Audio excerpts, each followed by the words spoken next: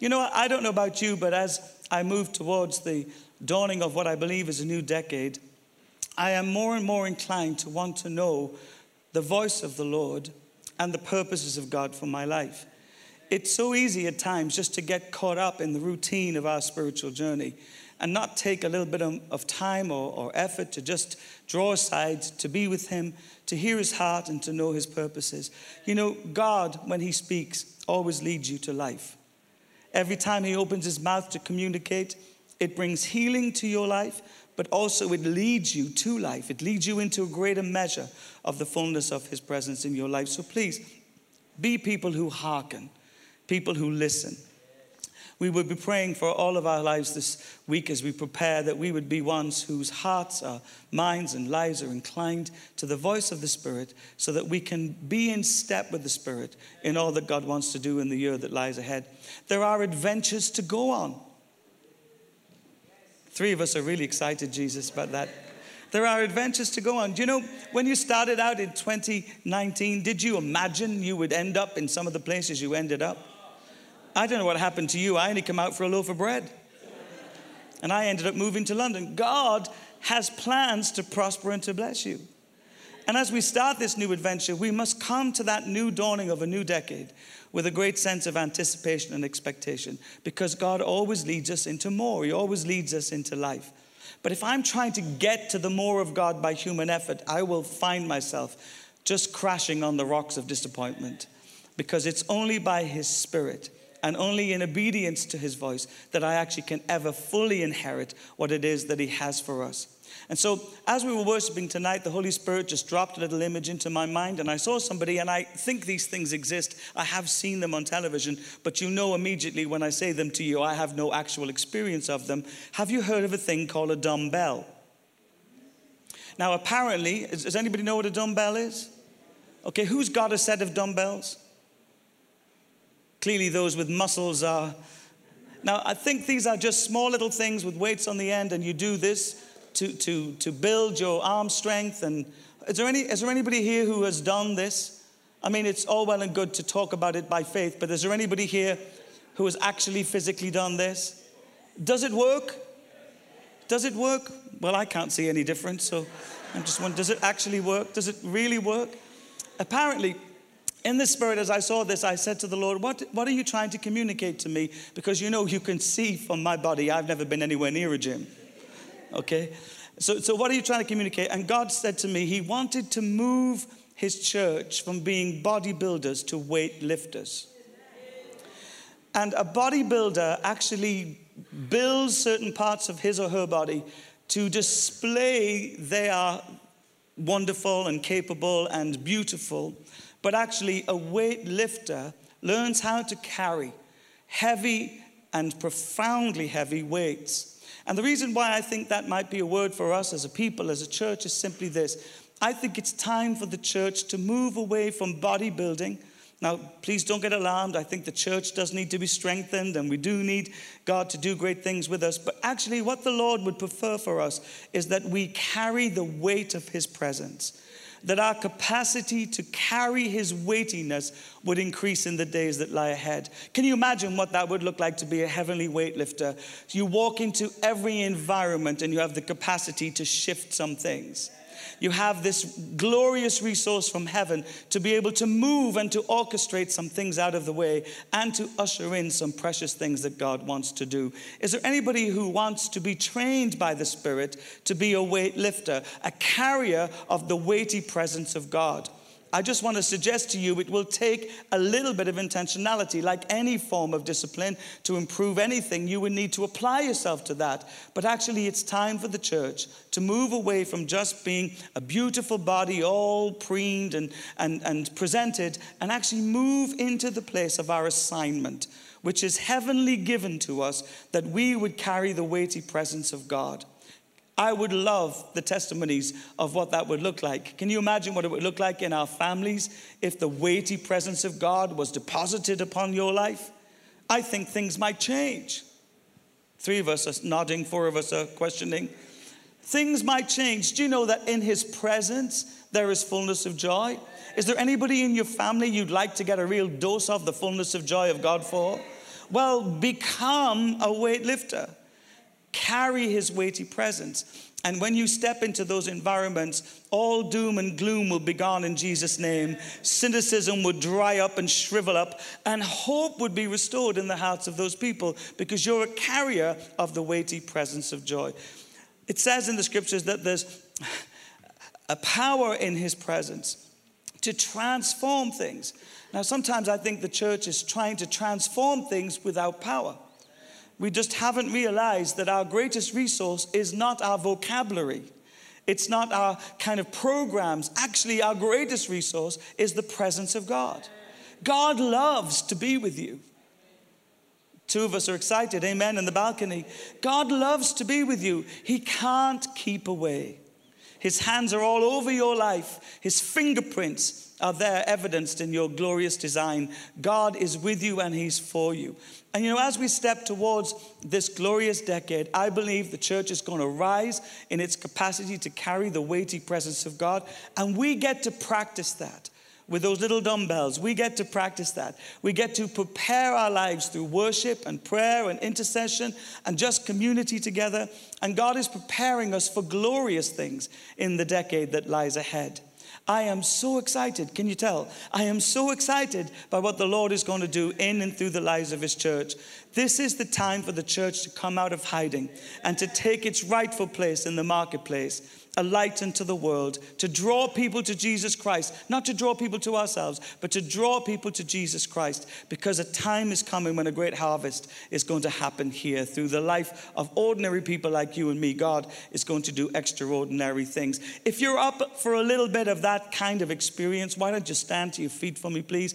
If you're saying, Father, I want to move from being a bodybuilder into a place where I become a weightlifter, where I'm carrying the weighty presence of God, his kindness, his joy, his goodness, his peace, his love, his power, his passion. Just lift your hands in his presence. Father, we thank you for your invitation to us tonight to step beyond the pruning and the preening of our lives, trying to look as good as we can so that the world will be impressed. Father, we're stepping to our truest assignment, that you, God, would train us to be weightlifters, to carry the weight of your presence, the weighty, glorious reality of the goodness of God turning up in our ordinary lives, accomplishing extraordinary things. Your word says, Father, in your presence there is fullness of joy. The first evidence of your weighty presence, Lord God, is joy. And if there was ever a time when this world needed joy, it's now. Right in the middle of chaos, Lord God, you send your people with kindness to bring a message of hope and restoration and life. And Father, I pray in Jesus' name, you would train us for all that you want to do. Move us, Lord God, and guide us to places where we are greater in our capacity to carry your presence. And Lord, if there's anything in our lives that's interrupting that, or indeed causing there not to be a full and glorious submission to that, then we give you permission by the power of your Spirit to come, Lord God, and to test our hearts and to examine our lives. For we have no greater delight than just to be completely and utterly given over to you, Father. Let there be a fresh consecration on our minds, a fresh circumcision of our hearts, God, a fresh alignment to our truest identity, to be carriers of the weighty presence of God and bring life and joy and fullness and freedom and hope to every facet of our communities. We ask this in the precious name of Jesus. Now give the Lord some thankfulness, would you please? And please take your seats. Over the Christmas period, we've been just walking through Luke's gospel. And I don't know if you were aware of this, but there are 4 individuals in the Christmas narrative that actually were the very first people who sang the very first Christmas carols. One of them was Mary. It was called the Magnificat. She just, when she was touched by the Lord and the angel of the Lord, she just began to worship him in the most glorious way. Zachariah was also touched in such a profound way. And tonight we're finishing that little mini-series with, I call it, Simeon's Song. You'll find it in Luke chapter 2. If you have a Bible with you, why don't you turn to the scriptures with me and we'll read it together as we draw our thoughts to some form of conclusion around the whole invitation to sing a joyful song to the Lord. Luke 2 verses 25 to 35 said this: When the time came for the purification rites required by the law of Moses, Joseph and Mary took him, that's Jesus, to Jerusalem to present him to the Lord, as it is written in the law of the Lord. Every firstborn male is to be consecrated to the Lord, and to offer a sacrifice in keeping with what is said in the law of the Lord, which is a pair of doves or 2 young pigeons. Now there was a man in Jerusalem called Simeon, who was righteous and devout. He was waiting for the consolidation of Israel, and the Holy Spirit was upon him. It had been revealed to him by the Holy Spirit that he would not die before he had seen the Lord's Messiah. Verse 27, so moved by the Spirit, he went into the temple courts. When the parents brought the child Jesus before him to do what was accustomed as the law required, Simeon took him in his arms and praised God, saying, and this is his song, Sovereign Lord, as you have promised, you may now dismiss your servant in peace. For my eyes have seen your salvation, which you have prepared in the sight of all the nations, a light for revelation to the Gentiles and the glory of your people Israel. The child's father and mother marveled at what was said about him. Then Simeon blessed them and said to Mary, Jesus' mother, this child is destined to cause the falling and the rising of many in Israel, and to be a sign that will be spoken against, so that the thoughts of many hearts will be revealed, and a sword will pierce your own soul. Now, let's picture the moment. This is a very elderly gentleman, a gentleman who clearly, as the scriptures tell us, has been devout and righteous in his pursuit of God. He's weather-beaten by life. Is there anybody who feels a little like that tonight? He's been waiting for God's promise to come to pass, and he's done the best he can with his life to stay faithful to the conviction he has that God had promised him he would see the Messiah before he passed away. He stooped from the hours of prayer. His knees are probably a little bit less than thoroughly accurate in their alignment, and his back has been bent in so many ways and over so many years in his pursuit in prayer of the purposes and the plans of God. And yet, this moment has come to him, this long-awaited moment that he had prayed for, longed for, in his mind's eye, even considered or pondered or dreamt about. It's actually about to happen for him. And suddenly his heart just comes alive. You know, he's old on the outside, but he's joyous on the inside. Can anybody identify with that? I say to people as they say to me, my goodness, you've got old. I say, there may be snow on the roof, but there's definitely fire in the grate. So his song just rises from the depths of who he is. It's almost like it's a compelling desire to glorify God. And it's because of his hope in what God will do and what God has promised him that he is so indeed vitalized by this moment. But it's also a song of dramatic transformation. Simeon is not just singing a song of devotion, he's actually declaring something in the heavenlies of war against the brokenness of humanity. He says to Mary a little bit deeper down into the text that, Mary, your son is going to cause chaos. He's going to create problems for people. Now, it's not probably the narrative we think of when we think of the little baby Jesus in a manger, but that child grew into a man. And that man tore down the strongholds of the enemy. That man broke the power of sin and the curse upon humanity to always be assigned to live a sinful life. He rose from the dead gloriously on the third day, and he ascended into heaven where he rules and reigns and has all authority and dominion over all things. So as Simeon sings, he declares the work that Jesus will do and the incredible way that that will affect culture. He's identifying that there'll be great division as a result of Jesus. Now that's almost counterintuitive to us. We often think of Jesus as meek and mild and just gathering people into a place of unity and connectivity. And indeed, there is some scope for that in this particular narrative. But actually, the truth is, Jesus divides every room he's in. There are people who are for him, and there are people who are against him. And what this particular song does, it interrupts that indecision that so often exists in the human heart and says, make up your mind concerning the Messiah. He either is the Son of God or he isn't. So let me highlight to you some things that I've picked up from this particular narrative that may be of value to us as we posture our hearts and step towards the future. The first thing we recognize is that Simeon was well known. And he was well known for two things. I don't know what you're known for. Perhaps you're a little bit of a complainer, are you? Are you the kind of person that when somebody sits down next to you, you can see the life draining out of them as you tell them your problems? Do you know, sometimes we are known for all kinds of things. Some people say, oh, you're known for the lady who prays in tongues in the meeting. Well, that's a great testimony to be known for. Or the lady who's always happy. Do we have one of those in tonight? Well, you're hiding it well. If it's you, let it out, please.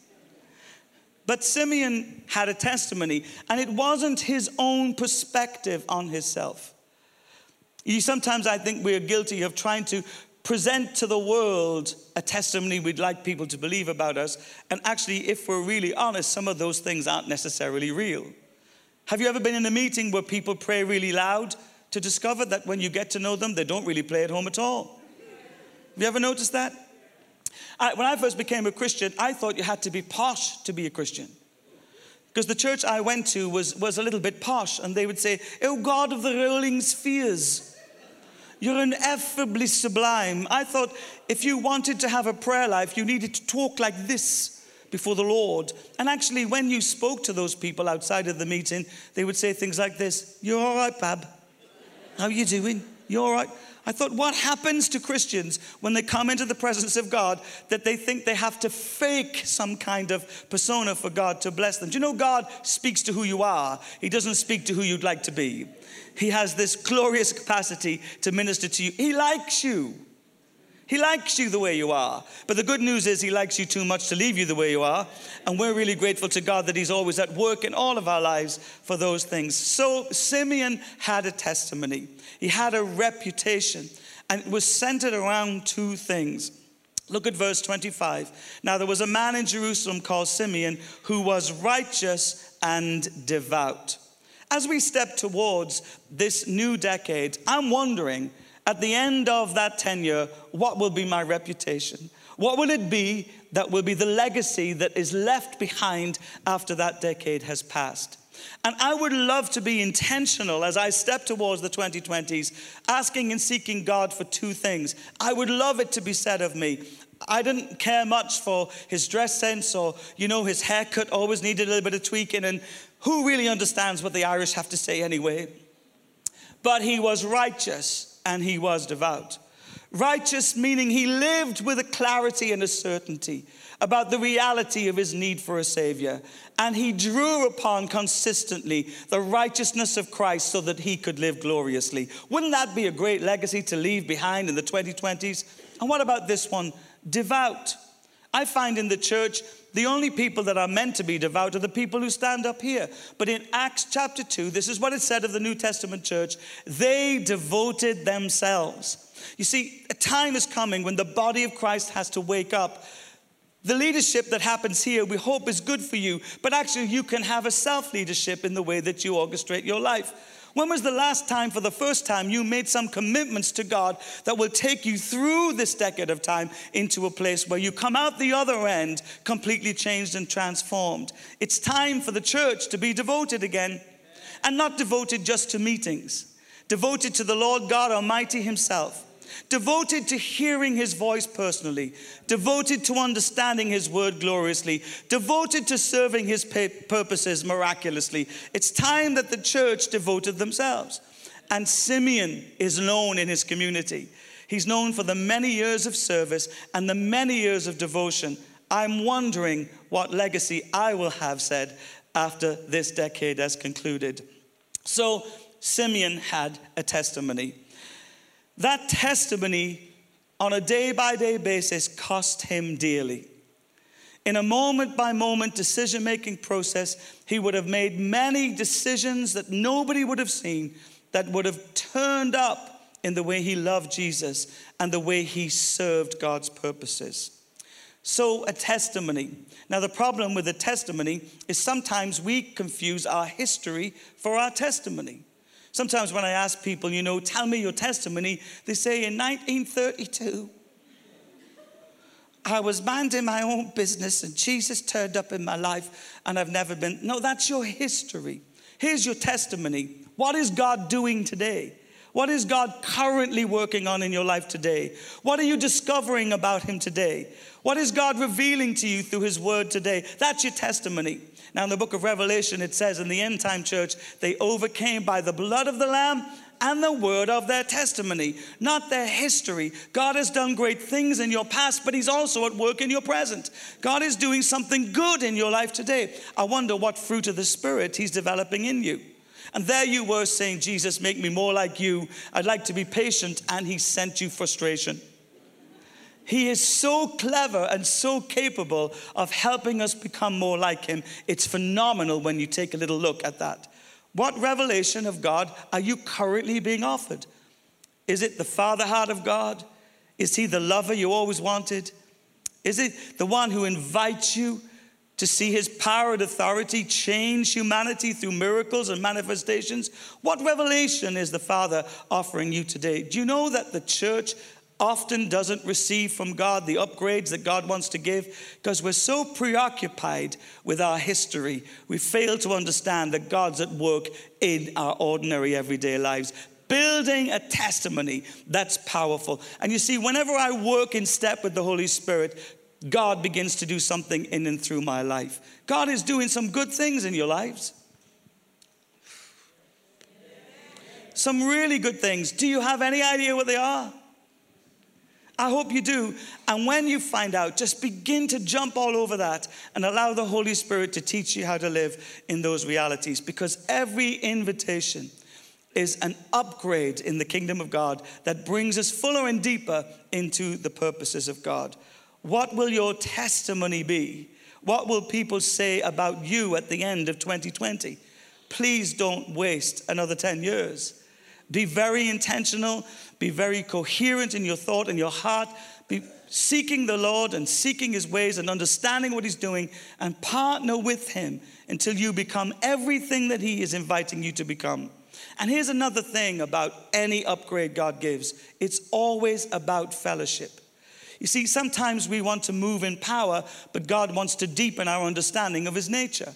Sometimes we want God to use us to reach people with the gospel, and God wants the gospel to reach us in deeper places in our hearts. God is always at work developing your relationship with him. It's the most exciting thing. Whether I'm going through the trials or the triumphs or the tragedies, the invitation is consistent. Who is God going to be for me in the midst of what's happening around me? And when I start to lean into that and stop asking the question, God, what are you doing to me? And ask this better question, God, what are you doing in me? Then I start to come into partnership and in step with what the Spirit is inviting me to. At the end of 2020, I would love it that people would say of me, he was a man who was righteous and devout. Wouldn't you? The second thing I want to highlight to you is this, that in every invitation, there's always a test and a trial. In verse 25, it says that he was waiting for the consolidation of Israel, and the Holy Spirit was upon him. I can guarantee you in the 2020s, there is going to be a trial. I can guarantee you as you step over the threshold of this new decade, please do not be alarmed if the enemy comes in to test you, or indeed if there are circumstances surrounding you that actually don't fit with your program. You see, we believe that when God wants to bless us, it's going to be easy. But the truth is, when God wants to bless us, the devil wants to affect us. And in every blessing, there is a battle. In everything God wants to give, there is a contending. In every invitation that's given to us to live at a higher level of relationship with him, there are some things that we need to contest with so that we can possess what God is indeed inviting us to.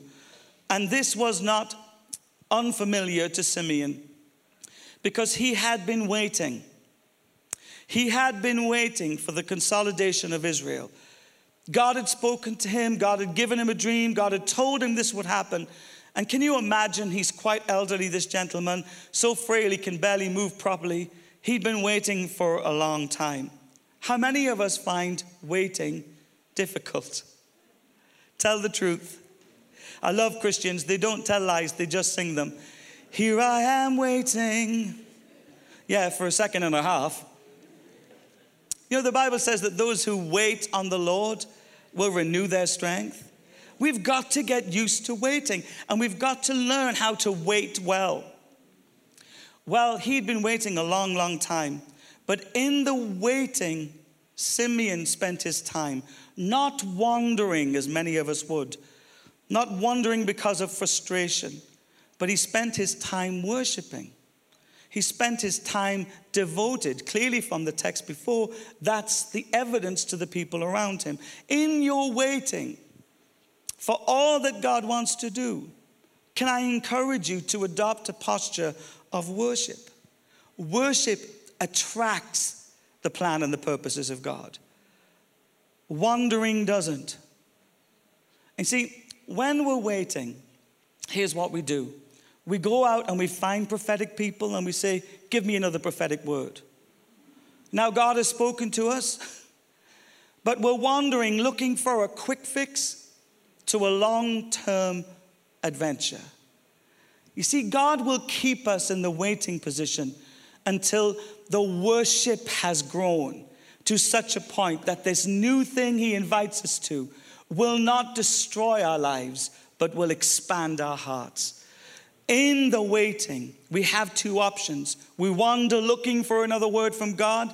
You know, some people have been waiting for a husband. I think they visited every church in London now. That might just be wandering and not waiting. I just want to leave that with you. Have a little think about that. Some people, some people have been waiting for a breakthrough financially. I mean, you've given to everybody's ministry. You know, if we were to just total up the cash, thousands has been spent because you've been wandering here and there and there and there because you wouldn't wait. And you didn't wait, worshiping God. You thought that you could circumvent the plan of God and the purpose of God by trying to bring an emergency result to something that needs to be marinated in your heart. If you are waiting, then my recommendation to you is start worshiping. Just open your heart before the Lord. Yeah, I know it's difficult some days, but you know God likes an honest song. The lyrics of the Psalms tell us that David came before the Lord with truth and reality. He wasn't trying to fake it till he made it. He was saying, God, this hurts, this sucks, this is hard, this is difficult, but I love you, Jesus. I love you, Father. And can I say that when you worship in your waiting, you attract the presence of God. You attract the Spirit of God. Look what it says there about him. Now, there was a man in Jerusalem called Simeon who was righteous and devout. He was waiting for the consolidation of Israel. And as he was waiting, he was worshiping, and the Holy Spirit was upon him. In your waiting, worship the Lord and allow the Holy Spirit to permeate and to penetrate and to overwhelm your life with his presence. Because what we need for the next season is not a small measure of the Spirit, not just a momentary experience. We don't want an encounter. We want him to inhabit our lives. We want our bodies to be the temple of the Holy Spirit, filled to overflowing, pressed down, shaken up, that even without even understanding, in every room I walk into, the overflow of my heart before the Lord just begins to splatter and to splash the lives of people around me. I am not wandering in the waiting. I'm going to be worshiping the waiting. And I'm going to be wondering what that will look like. God, what will it all look like when it begins to happen? God makes promises and he's not in a hurry. What needs to happen is for us to come into alignment. There are assignments waiting for you in the 2020s, and you will not get there by human effort or energy. You certainly won't get there by wandering. But if you worship the Lord in spirit and in truth, you will attract the favor of heaven, and the Spirit of God will rest on you, and you'll be as ready as anybody could be for all that God wants to do. Where there is an invitation, there is always a trial. But there is also an opportunity to grow in our capacity to love God wholeheartedly. The third thing that I notice here in this scripture that Simeon models for us is that he trusted in what God said to him and was willing to trade everything for it to come to pass. Look at verse 26. It had been revealed to him by the Holy Spirit that he would not die before he saw the Lord's Messiah. Can you imagine this? Can you imagine? You turn up one day at the temple. It's just a regular day for you. You feel prompted by God to go, but you probably felt prompted by God to go many, many times. And you see the Messiah. Everything you prayed for, everything you've longed for, everything you believe God would do is there wrapped up in this little bundle called a child. God has turned up in your world. You are relieved, but at the same time you are challenged because God has said, when you see the Messiah, you will die. And the truth is, for all of us, when we see who God truly is, there's a dying to self that has to come. When our eyes behold who he truly is, we start to recognize who we truly are. It was the prophet who said, "Woe unto me, for I am undone." When you behold who God truly is, you are conscious of your sinfulness, you are conscious of your brokenness, and you are conscious that everything in you that's strident and indeed proud and arrogant and forceful has to die. Because if you want him to live and to rule and to reign in your life, you've got to make space for him to do so. And to die is gain to the Christian. You see, I think sometimes we're trying so hard to live, we forget to die. We want this abundant life. Do you know where it's found? Dying. If you want the resurrection power, there's a clue. You might have to die. If you want God to move through your life, then you might need to give up. And when you're praying these wonderful prayers without much thought, Lord, your kingdom come, can I remind you what you're really praying is my kingdom go? As you want God to move in power in your life, you might need to move out of the way. The Bible says that unless a seed falls to the ground and dies, it will not produce a harvest. And I believe that the fresh revelation of Jesus in the decade that comes ahead of us will require a greater measure of death for the church. It's time that we allowed God to kill us off. There are only two people trying to kill you, the devil and God. And you get to choose who it is. Now, here's my choice. I would much rather God kill me off than the devil kill me off, because I know the devil will just be cruel, but God will be gentle and kind and generous and merciful and full of grace and full of love. You choose who's going to get the final say on death. And I believe, I need to say this to someone here. You are asking God to do something powerful, but actually you're still trying to keep control of your own life. And I believe you just need to cave in and lie down and let God be God and you just be you. And as you step over the threshold into this new decade, can I say that death really becomes you? It suits you really well. And for us to live in the fullness of Christ, we need to die to self so that God can have his way in us. And for Simeon, seeing the blessing of God meant the end of his life as he knew it. Can you imagine praying, prophesying, serving and giving, and then the Messiah turns up? He would have been absolutely overwhelmed by that.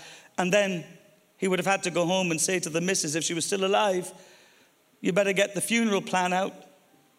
Are we with the co-op?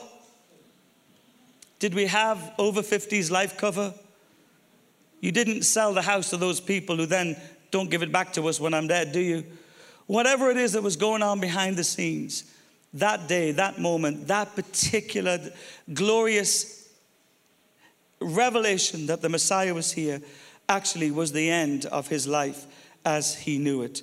He had sight for the end, and he knew when he saw the Messiah, the end was in sight.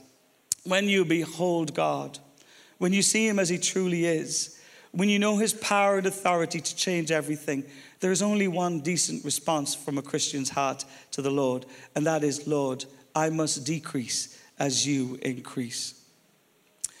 The fourth thing that I recognize in Simeon's life that may be worth mentioning to us as we step towards this decade ahead is that we need to know the truth about the ordinary. I think sometimes the church is caught up with wanting extraordinary things to happen. We would like a burning bush. If you ever do have a burning bush, get your hose pipe out because it could be dangerous to your neighbors. We would like the waters to part. Can you imagine going out one day and commanding the Thames to separate itself? If I were you, I wouldn't walk across it. You'd be up to your armpits in mud or something worse, according to what I've heard. But you know, we want the dramatic. We want the spectacular. We want the astounding. We always want to be amazed. Have you noticed Christians want to be amazed? God, amaze us again. Sometimes I'm in meetings and people want God to move in power because they need to be amazed again. You know, I believe that the miraculous is not just for the church. In fact, if we're really honest, we can easily fall into the trap of being entertained by the power of God's manifest presence. The miraculous are signs that stop people from wandering and start their hearts to be curious about the reality of Jesus. There's more miracles to be had outside of these walls than there is to be seen inside of them. Someone say amen to that. And God's purpose is not just to bedazzle you with his power or to cause you to be stirred in faith again. You already know Jesus. You're full of faith. You already know that God is God. Is there anybody here who's been saved? 3 of us. Thank God for that. Do you know you can't be resaved? So I don't know what you're hoping will happen when you see something miraculous. And I've been around this for many, many years. People who are chasing the power of the Holy Spirit. How about letting the power of the Holy Spirit chase you? Hunt you down so that you die to self so that Christ can live in you. And why would you be chasing somebody else's miraculous ministry when the power of God inside of you is the same power that's inside of them? God can use you gloriously. And we don't need to be entertained by the Holy Spirit. What we need to be is submitted to and led by the Holy Spirit.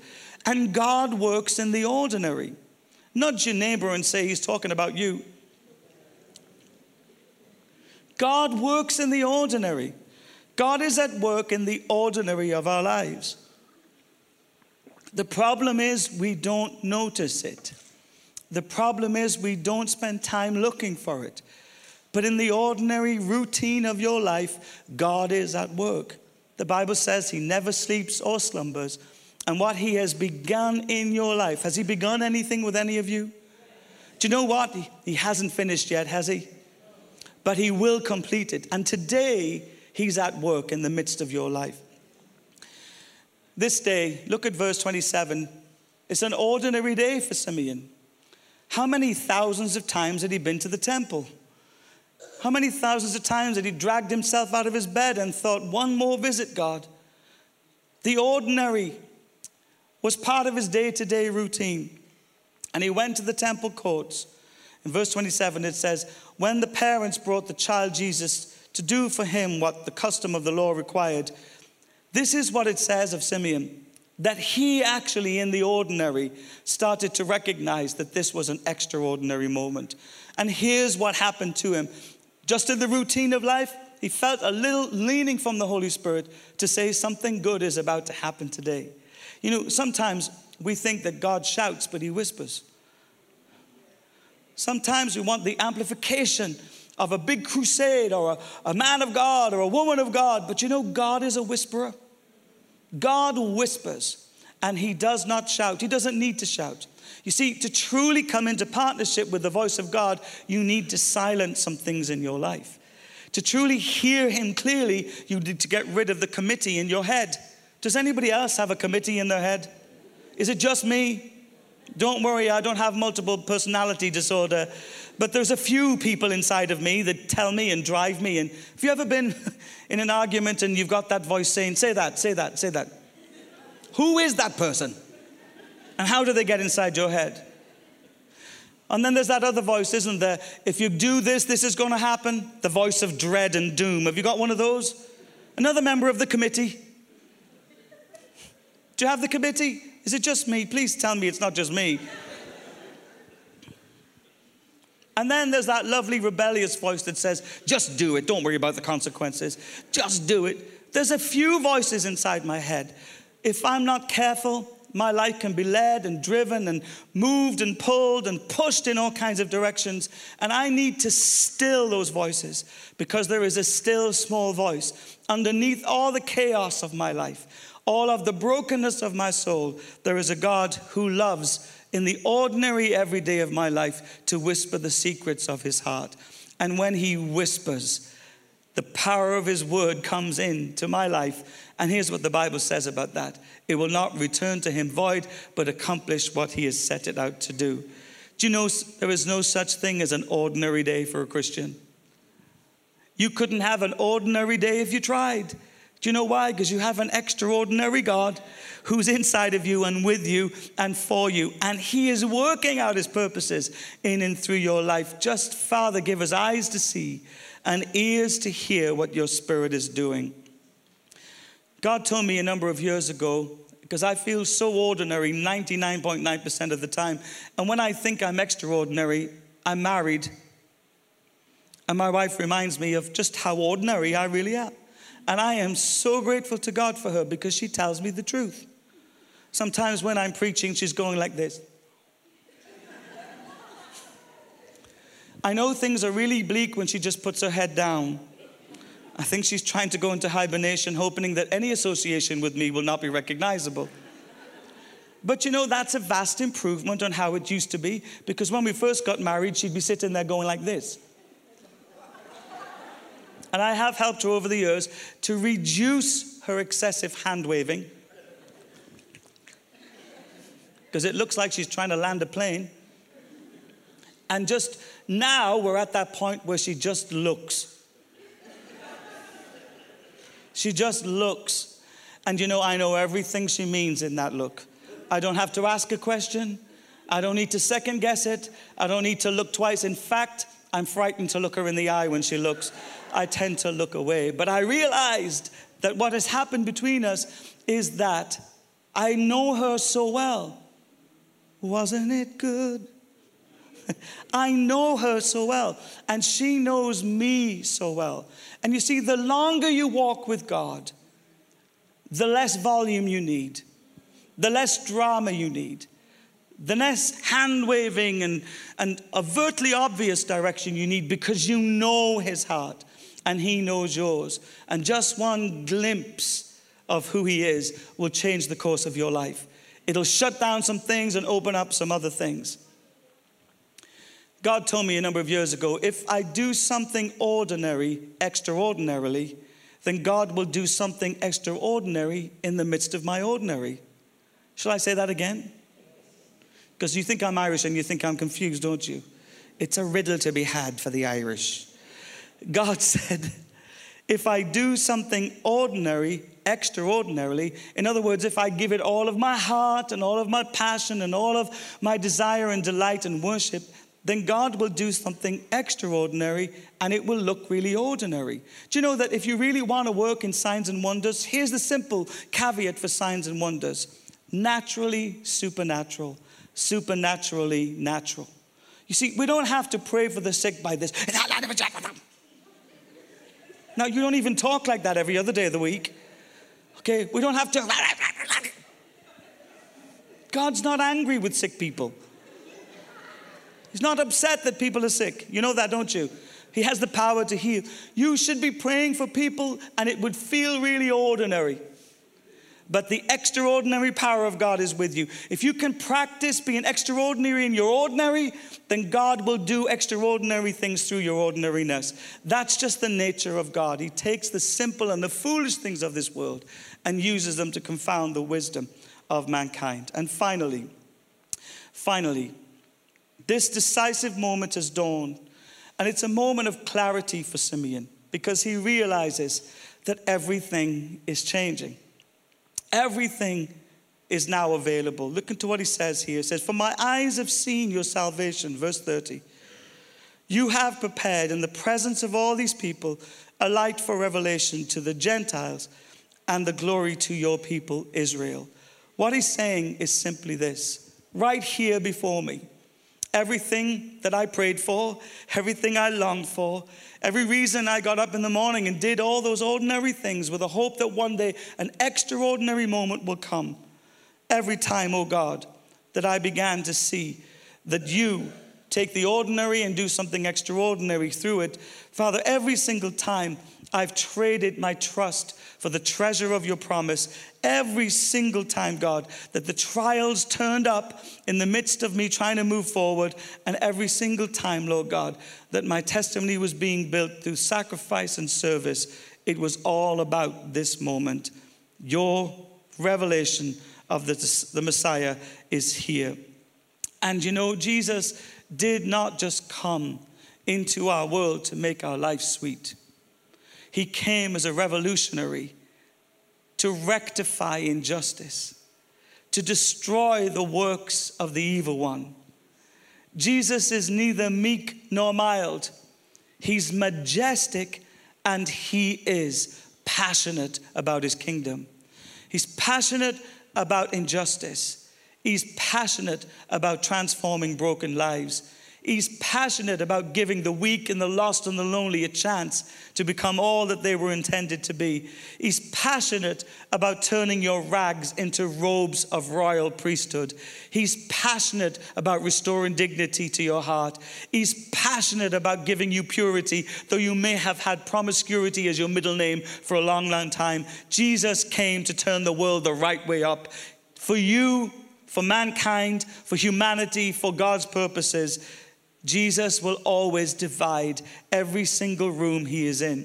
You know, I've been in rooms and people fall down and they worship him, and there are others standing in the corners shaking their fist at him. Sometimes people don't always get who God is or what God is trying to do. But you know, if you're for him, you will start to understand the benefits of serving him. And if you're against him, don't worry, he's for you. And trust me, you cannot outrun God's kindness. You can run to the ends of the earth, but he's there. You know, my brother, he has a little deal going with God. He said this to me a number of years ago. I don't go to God's house and I won't let him come to mine.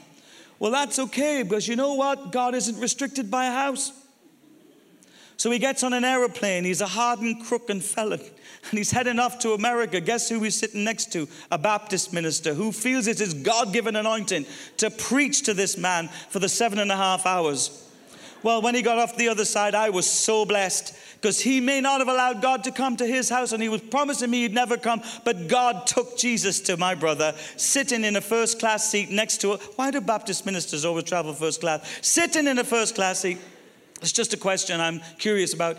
And you know, when he got to the place that he'd purchased in America, he turns up and the people living above him are born-again, Bible-believing Christians, okay, who come down with all kinds of goodies for him. They're baking him cakes.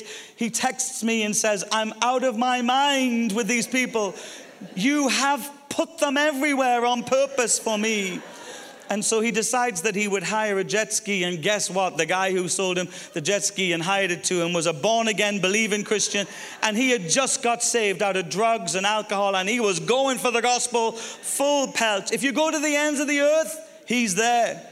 God is relentless in his pursuit of you, and you may be indifferent to him, but he is sold out on pursuing you. You cannot outrun him. You cannot avoid him. Jesus will not be ignored.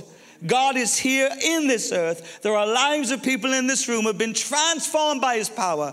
We never believed we could ever be any different, but the power of God at work in us through salvation changed everything about us. God rewrote the story of our lives. We were labeled this and that and called forever all kinds of things. We came from families that were dysfunctional. Who doesn't? You've just had Christmas, be honest. Who doesn't come from a dysfunctional family? If you're not from a dysfunctional family, you must be American.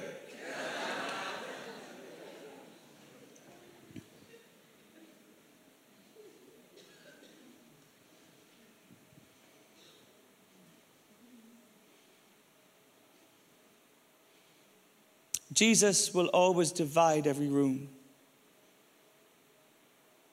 There are those who would give their life for him, and those who are angry about everything with him. But his heart is impeccable.